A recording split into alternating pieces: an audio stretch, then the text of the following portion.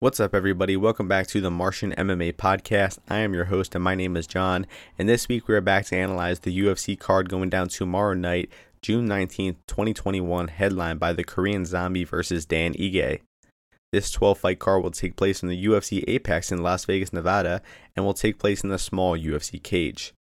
Just a quick recap of last podcast, the UFC 263 card. We did predict 10 out of 14 fights correctly on the podcast and profit 2.7 units to bring us to a total yearly profit of plus 14.3 units. We've been on a great streak on the Martian MMA podcast, and here's some statistics for you for the past 12 events. On our official track bets, we have won on 10 of the past 12 UFC events, risking 59 units, profiting 28 units for an ROI of around 46.5%, and the podcast picks during that time have been hitting at 68%. So we're on a great streak of events, of bets and picks. I hope everybody who's listening has been able to tail some of those bets and picks along the way and make some money themselves, because that's what this is all about, giving you the best bets, giving you the best opportunities to make some money on betting on these UFC fights. And we have another 12 fights and 12 opportunities to make some money tomorrow night. So let's get into the first fight on the card, which takes place in the women's flyweight division. We have Lara Procopio as the minus 157 favorite, taking on Casey O'Neill as the plus 137 underdog. I do already have a bet tracked in this fight, and that is 1 unit on Procopio's money line at minus 122. As you can see, the price has changed quite a bit. It's now at minus 157, so I definitely got in at the right time, and I hope you all are able to get in on that same bet as well. You can follow me on my Bet MMA Tips page to get email notifications whenever I send out a new bet. But where the price is at now, minus 157, I do think it is kind of into dog or pass territory. I'm not quite comfortable with putting Procopio at minus 157, and I do think O'Neill has a good window to win this fight with her grappling. O'Neill seems like a pretty one-dimensional fighter, and that dimension is grappling. She doesn't really have much striking skill, so when the fight is on the feet in the striking range, I do favor Lara Procopio pretty heavily, and she should be winning those striking exchanges there. So O'Neill is going to need to get the fight to the floor if she wants to win, and Procopio actually has pretty solid takedown defense, can hit her own offensive takedowns, can stay in top position, and I think Lara is competent enough of a grappler to stop the takedown attempts of O'Neill, to avoid getting put on her back for too long, and to outstrike Neal when it's on the feet. So I'm trusting Procopio here. Where the line is at now, I do think it is dog or pass, but some props for this fight is the ends by submission prop at plus 700. That means if either woman submits each other, you would win the bet, and that's at 7-1 odds. I think that's pretty good. That covers most of O'Neill's win condition, and we might actually see Procopio land a submission as well. And O'Neill does slow down as the fight goes on, so I think that Procopio should have the better cardio in rounds 2 and 3, and I think those round 2, round 3 props for Procopio are pretty juicy at 16 and 24-1, so maybe stab on some of those props. Once again, the current moneyline price I would say is dog or pass. We got in on Procopio early at minus 122. We're going to ride with that moneyline bet. And in terms of an official pick, let's go with Procopio by decision. I think that she could find a finish in the later rounds here, but let's go with the decision pick just to be safe. Procopio by decision is the pick. The next fight takes place in the lightweight division. We have Joaquim Silva as the minus 135 favorite, taking on Rick Glenn as the plus 115 underdog. Both these guys are coming off pretty hefty layoffs. Glenn hasn't fought in about 2.5 years and is moving up a weight class here to lightweight. And Silva hasn't fought in about 2 years as well, coming off of a knockout loss to Nasrat Haqparast. Glenn also coming off of a loss to Kevin Aguilar. He was outboxed and hurt multiple times throughout that fight. And Glenn is also coming off of a hip surgery a year or two ago. So that's definitely a concern over Glenn. And in Glenn's last fight against Aguilar, he just didn't really do well with the orthodox striking of Kevin Aguilar. Wasn't seeing the punches coming very well, got rocked a few times in that fight, and also ate a lot of right body kicks from the orthodox stance from Aguilar. And I think he will face a lot of similar problems here against Joaquim Silva. Silva is not an elite striker, but I do think he is very good. He can dig to the head and body with his boxing. He can target the body with his knees and kicks as well. And that body work is really what led him to the comeback victory against Jared Gordon not that long ago. That was an incredible fight. You should go rewatch that if you haven't seen it lately. So in this matchup, I'm not extremely confident in either side because both guys are coming off those long layoffs, but I am slightly willing to trust Joaquim Silva a little bit more. I do have a bet tracked on him in this fight, 1 unit at minus 118 odds. Where the odds are at now, I think there's a little bit of value left on Silva, but I would cap him at around minus 150, and I wouldn't go too crazy on his money line at this price with those long layoffs. And maybe Rick Glenn looks better here, moving up a weight class. Maybe he looks rejuvenated coming off that long layoff, but Personally, I'm pretty reluctant to trust Rick Glenn with how he looked in that last fight against Kevin Aguilar, especially because Kevin Aguilar has done pretty bad since that fight. So I don't think that loss has aged very well for Rick Glenn, and I think that I trust Joaquim Silva to get the job done here a little bit better. So the pick for me is going to be Silva by decision, but the fight ending by knockout, the fight ending under 2.5 rounds, ending inside the distance is a possibility here. I think those all have pretty good odds. That's a pretty popular bet amongst bettors this week. It's like plus 175 for the fight to end inside the distance when both these guys are coming off pretty long layoffs, and neither guy has the best defense either, so maybe look into those props, but personally I'll be picking Joaquim Silva by decision. The next fight takes place in the heavyweight division, where we have Josh Parisian as the minus 140 favorite, taking on Roque Martinez as the plus 120 underdog. I think this line is pretty appropriately set. I do slightly favor Parisian in this matchup. I think the striking exchanges will be very even between these two. Martinez has decent boxing, has decent leg kicks, and Parisian put up a good output in his first UFC fight against Parker Porter, but just ran into a tough test against Porter and was outmatched in that fight. But Roque Martinez was also outmatched in both of his UFC fights, getting outgrappled and submitted by Romanov and getting outstruck by Don'Tale Mayes for most of their fight. I will say that he does seem pretty durable. He does have some decent cardio for a fat guy, and his boxing and leg kicks aren't that bad. But I do think that Parisian should be pretty even in the striking exchanges here, and Parisian should have the grappling advantage as well. Parisian hit takedowns in most of his regional UFC fights, and I think he's going to go back to that here with how glaringly obvious Martinez's ground game hole is that Romanov exploited. I think that Parisian should be able to hit takedowns and stay on top here. So I'm slightly favoring Parisian because I think he could win the striking and the grappling, while Martinez really only has the option to win the striking. Martinez's offensive grappling is just not up to par, and I don't think he's going to be able to take down Parisian here. So the pick for me is going to be Parisian by decision, but another juicy prop for this fight is Parisian by submission at 26-1. I think that Parisian will be looking to get this fight to the floor, and Martinez has been submitted a few times before, so 26-1, I'm down to take a stab on that, and the pick for me is going to be Parisian by decision. The next fight takes place in the welterweight division. We have Khaos Williams as the minus 151 favorite, taking on Matt Semelsberger as the plus 131 underdog. I do have another bet tracked on this fight, and that is a 0.75 unit bet on Semelsberger's money line at plus 145 odds. I got in a few days ago, and again, beat the live movement as it is sitting at around plus 130 right now. I think this fight will mostly come down to grappling because in the striking, I do give Khaos Williams a slight striking advantage. He has that big power in his hands. He's got solid leg kicks. He's just an overall decent striker, while Semelsberger is definitely still improving in the striking and not quite on the level of Williams yet. When the fight is in striking range, I do think that Williams is going to be live to land that knockout with his hands at any time. But in general, I think that Williams is still getting a bit overvalued coming off those 2 quick knockouts when he first got into the UFC. I guess the short notice knockout over Morona was pretty impressive, but knocking out Abdulrazak Alhassan doesn't mean as much now that we've seen Alhassan lose multiple fights in a row in dominant fashion. So I don't think that win means very much. And then his last fight was a kind of medium tempo kickboxing match against Michel Pereira, where he didn't really show that same knockout power or that same ability to set up his strikes against an elusive and athletic striker. We haven't really seen Williams grappling tested in the UFC much. He did get briefly taken down by Michel Pereira, but you really have to go into his regional footage to find more of his grappling tape, and he doesn't look like the best grappler. He looks like he can be taken down and stuck on bottom, and I think that's what Matt Semelsberger is going to try to exploit here. Semelsberger did wrestle in high school, comes from a wrestling background, so I think he's going to have the ability to get the takedowns here. He also has hit takedowns in a good amount of his regional fights as well. So if Semelsberger comes in with the right game plan, and that's not to fool around on the feet, not to give that striking range to Williams, and to get the fight to the floor, I think he has a great chance at outgrappling Khaos Williams here to a decision victory. And even when it's on the feet, I don't think that Williams is as great of a striker as people are making him out to be. I think those early knockouts are still overrating Williams a bit here. So I like Semelsberger as an underdog. Not an extremely big bet because I do think that Semelsberger could get knocked out on the feet at times here, but I will be picking Semelsberger to wrestle his way to a decision here, and that is going to be my pick and a bet. The next fight takes place in the women's strawweight division. We have Virna Jandiroba as the minus 134 favorite, taking on Kanako Murata as the plus 114 underdog. Right off the bat, I gotta mention, this is a great matchup between two great female grapplers. I'm really looking forward to see how this one plays out. Probably one of my more anticipated women's fights all year, to be honest. This is grappler versus grappler, but I'll start with talking about the striking because neither woman is really good at striking.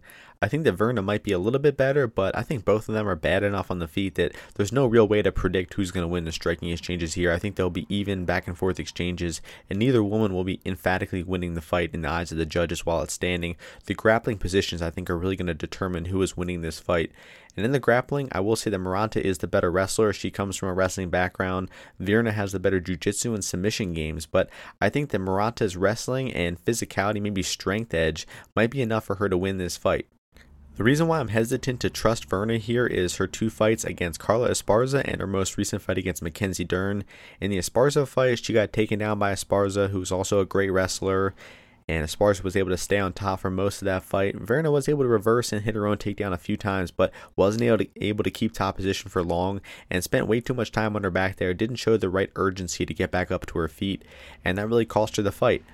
Then in the Dern fight, I noticed that Virna was pretty easily backed up to the cage in that fight. Whenever Dern pressured her and threw a big combination of strikes, Virna didn't really have good footwork, kind of just backed up in a straight line, and didn't really have any idea about how to stop that pressure of Dern. She just went straight back to the fence and was able to get taken down a few times there, and I think that that's what Maranta is going to do to her as well. She's going to ambush her with some strikes, a big combination, get Virna moving backwards, get her to the fence, and then that should be Maranta's world. I think that Maranta is the better clinch fighter. She has that good arsenal of takedowns from the clinch. She can hit trips, double legs, throws, all kinds of takedowns, and Maranta is a really skilled wrestler, and I think that Maranta's wrestling and her physicality is going to be enough to beat Virna Jandiroba here. I think that Maranta is going to pressure Virna to the cage, hit takedowns, and stay in top position. She's going to have to watch out for some sweeps and submissions off Virna's back, but I think that she's a good enough grappler to avoid getting swept or submitted from top position, and I think that she's just going to hit takedowns over and over again and win this fight via decision. So the pick for me is Kanaka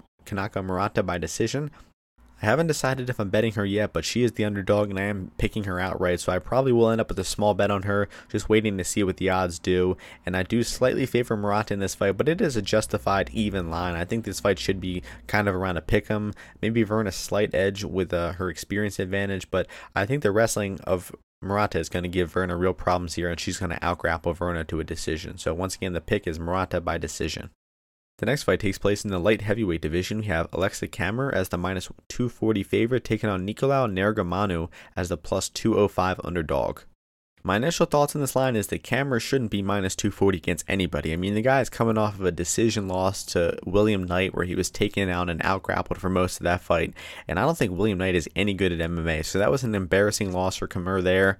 And even though Negumereanu is coming off a long layoff, he hasn't won a fight in 3 years, all his wins over pretty low-level competition on the regional scene, I still think there's some value on him here at the plus 205 underdog line.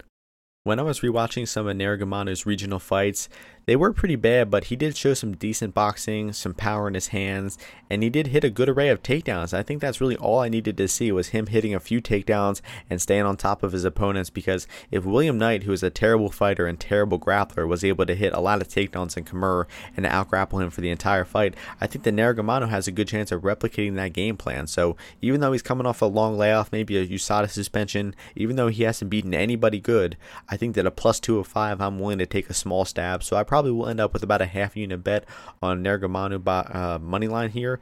In terms of an official pick, I guess I'll go with Alexa Kammer just by a hedge pick here.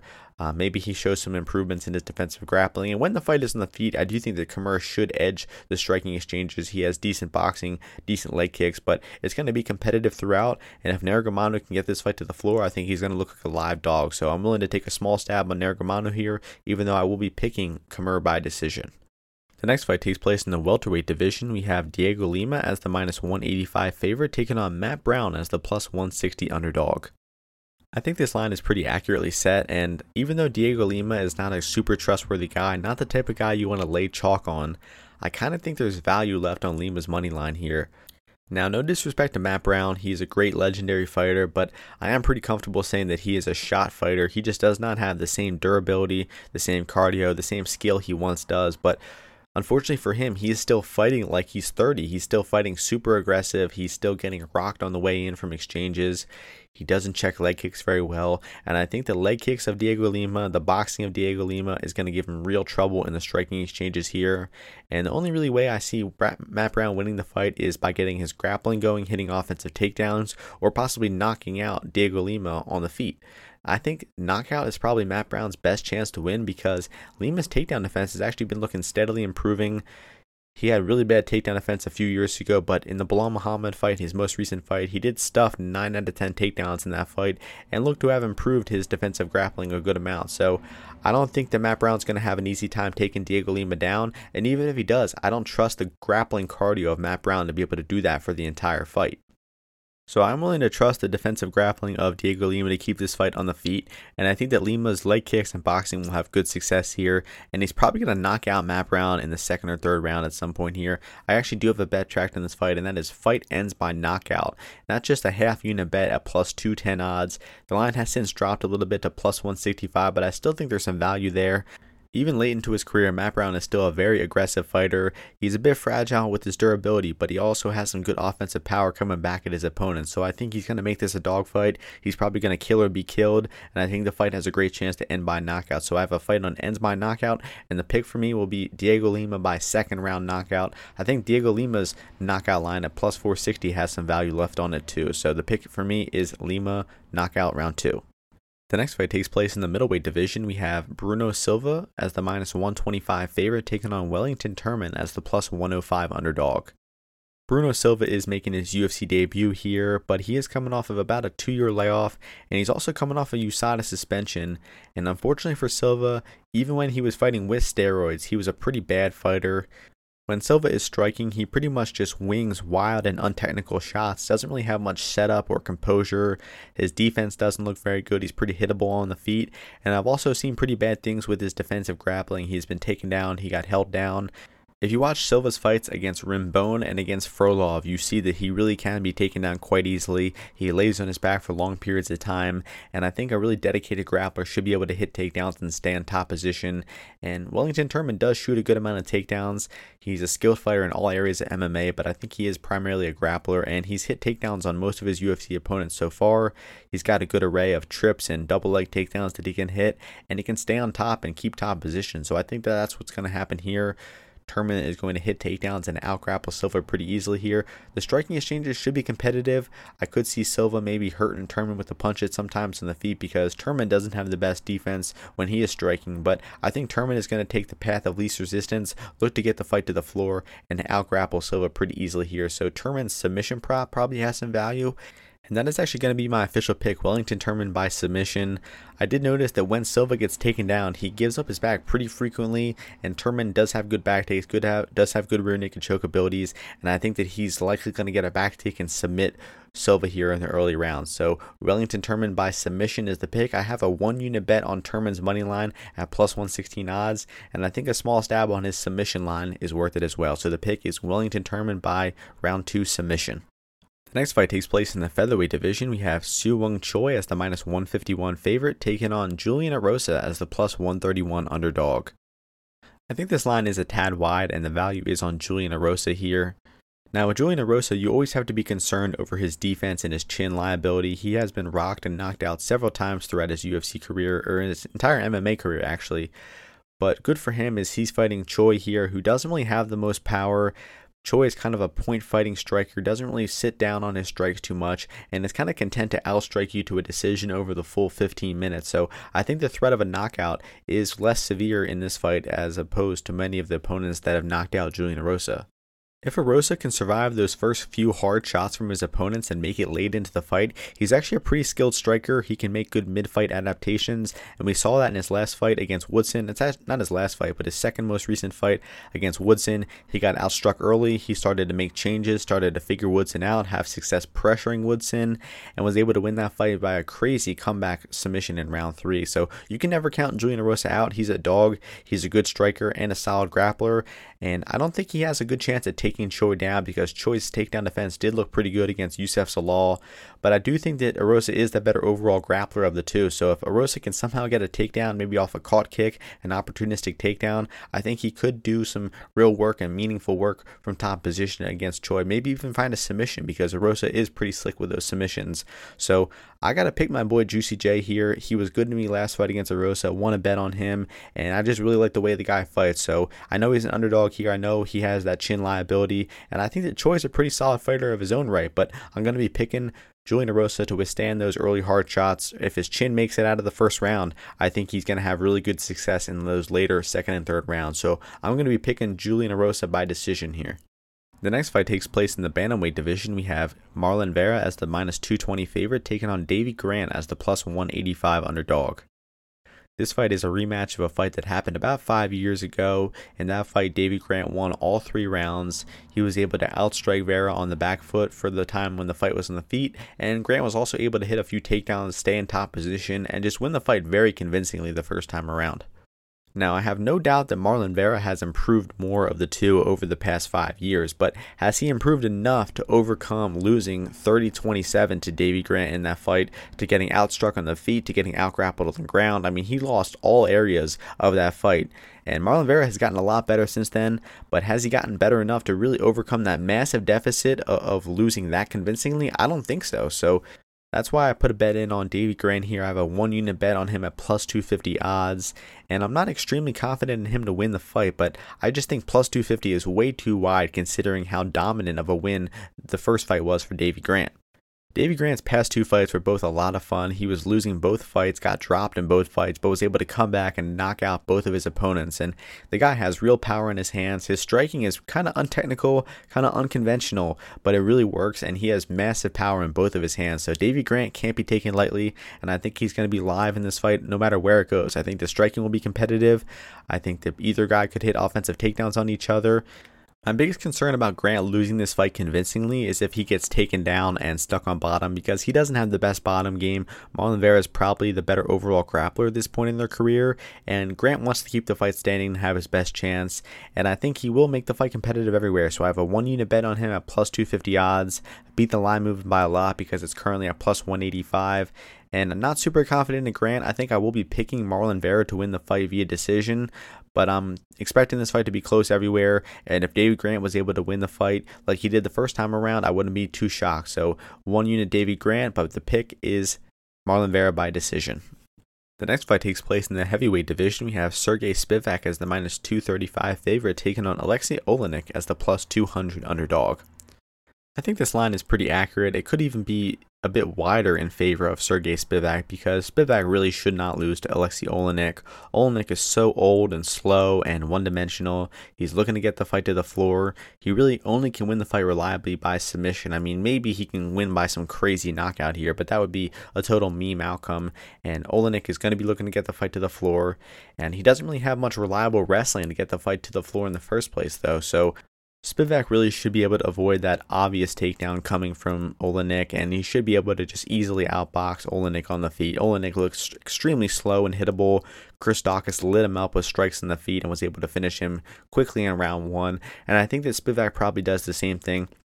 It might go a little bit longer. It might go into rounds 1 or 2, but I do think eventually Spivak gets the knockout here. So I don't typically like betting the knockout prop at minus odds, at favorite odds, but Spivak KO -140 here, I do think that it is hitting. So if you want to lay some chalk on the knockout prop, I think that Spivak will get it done by knockout, and it should be a pretty one-sided, ugly fight, and Spivak knockout round 2 is the pick. That brings us to the main event of the card, which takes place in the featherweight division. We have Dan Ige as the -130 favorite, taking on the Korean Zombie Chan Sung Jung as the +110 underdog.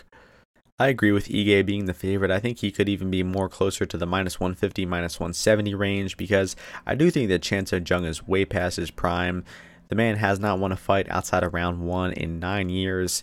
Of course, he was on his way to winning that Yair Rodriguez decision, but he still managed to fuck that up somehow. So it's just very difficult to put much faith into Korean Zombie here this late into his career, especially against such a dangerous opponent like Dan Ige. And I really think the only way that Korean Zombie can win the fight is by knocking out Ige in rounds 1 or 2. But that is a real possibility here, because Ige does start slow in some of his fights. He does really get better as the fight goes on, and we have seen him get clipped early on in fights, like the Barboza fight most recently. So if Korean Zombie can swarm Ige here early and maybe catch him with some punches when Ige isn't warmed up yet, Korean Zombie does have a small window to win this fight by early knockout. But if Ige is able to survive those rounds 1 and 2 and get into rounds 3, 4, and 5, I think those later rounds heavily favor Dan Ige. Ige has recently battled back from adversity. He's won 3-round fights. He's been in 5-round fights.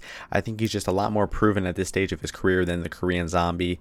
And Korean Zombie, as I mentioned, hasn't won a fight outside of round 1 in 9 years. He kind of just swings for the fences early, and if he doesn't get that early round 1 knockout, he doesn't really have much process. He doesn't really build on his opponents that much. And as you saw in the Yair Rodriguez fight, he allows those fights to be close. He makes stupid mistakes, and he could pay for it at any time, like he got knocked out by Rodriguez there. So I'm just very hesitant to trust Korean Zombie with not winning a fight out of round 1 in so long.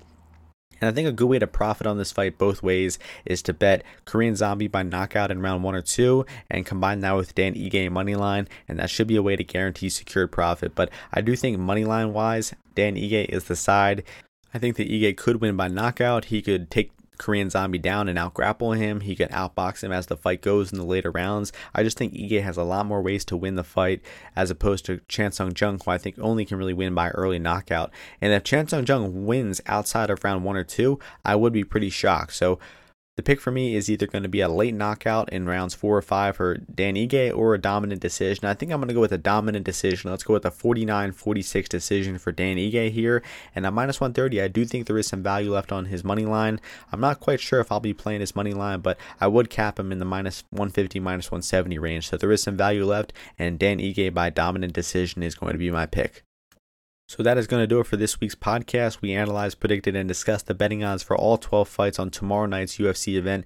Make sure you check my official track bets for the event. I already have several track bets that I mentioned throughout the podcast, and I've been doing really good on track bets lately. Won on 10 of the past 12 events, up 28 units in the past 12 events. So we're on a great streak of picks and bets. Hope you're all tailing. Hope you all enjoy the fights tomorrow night, and hope you all win some bets. I'll see you before the next UFC event next week. Peace.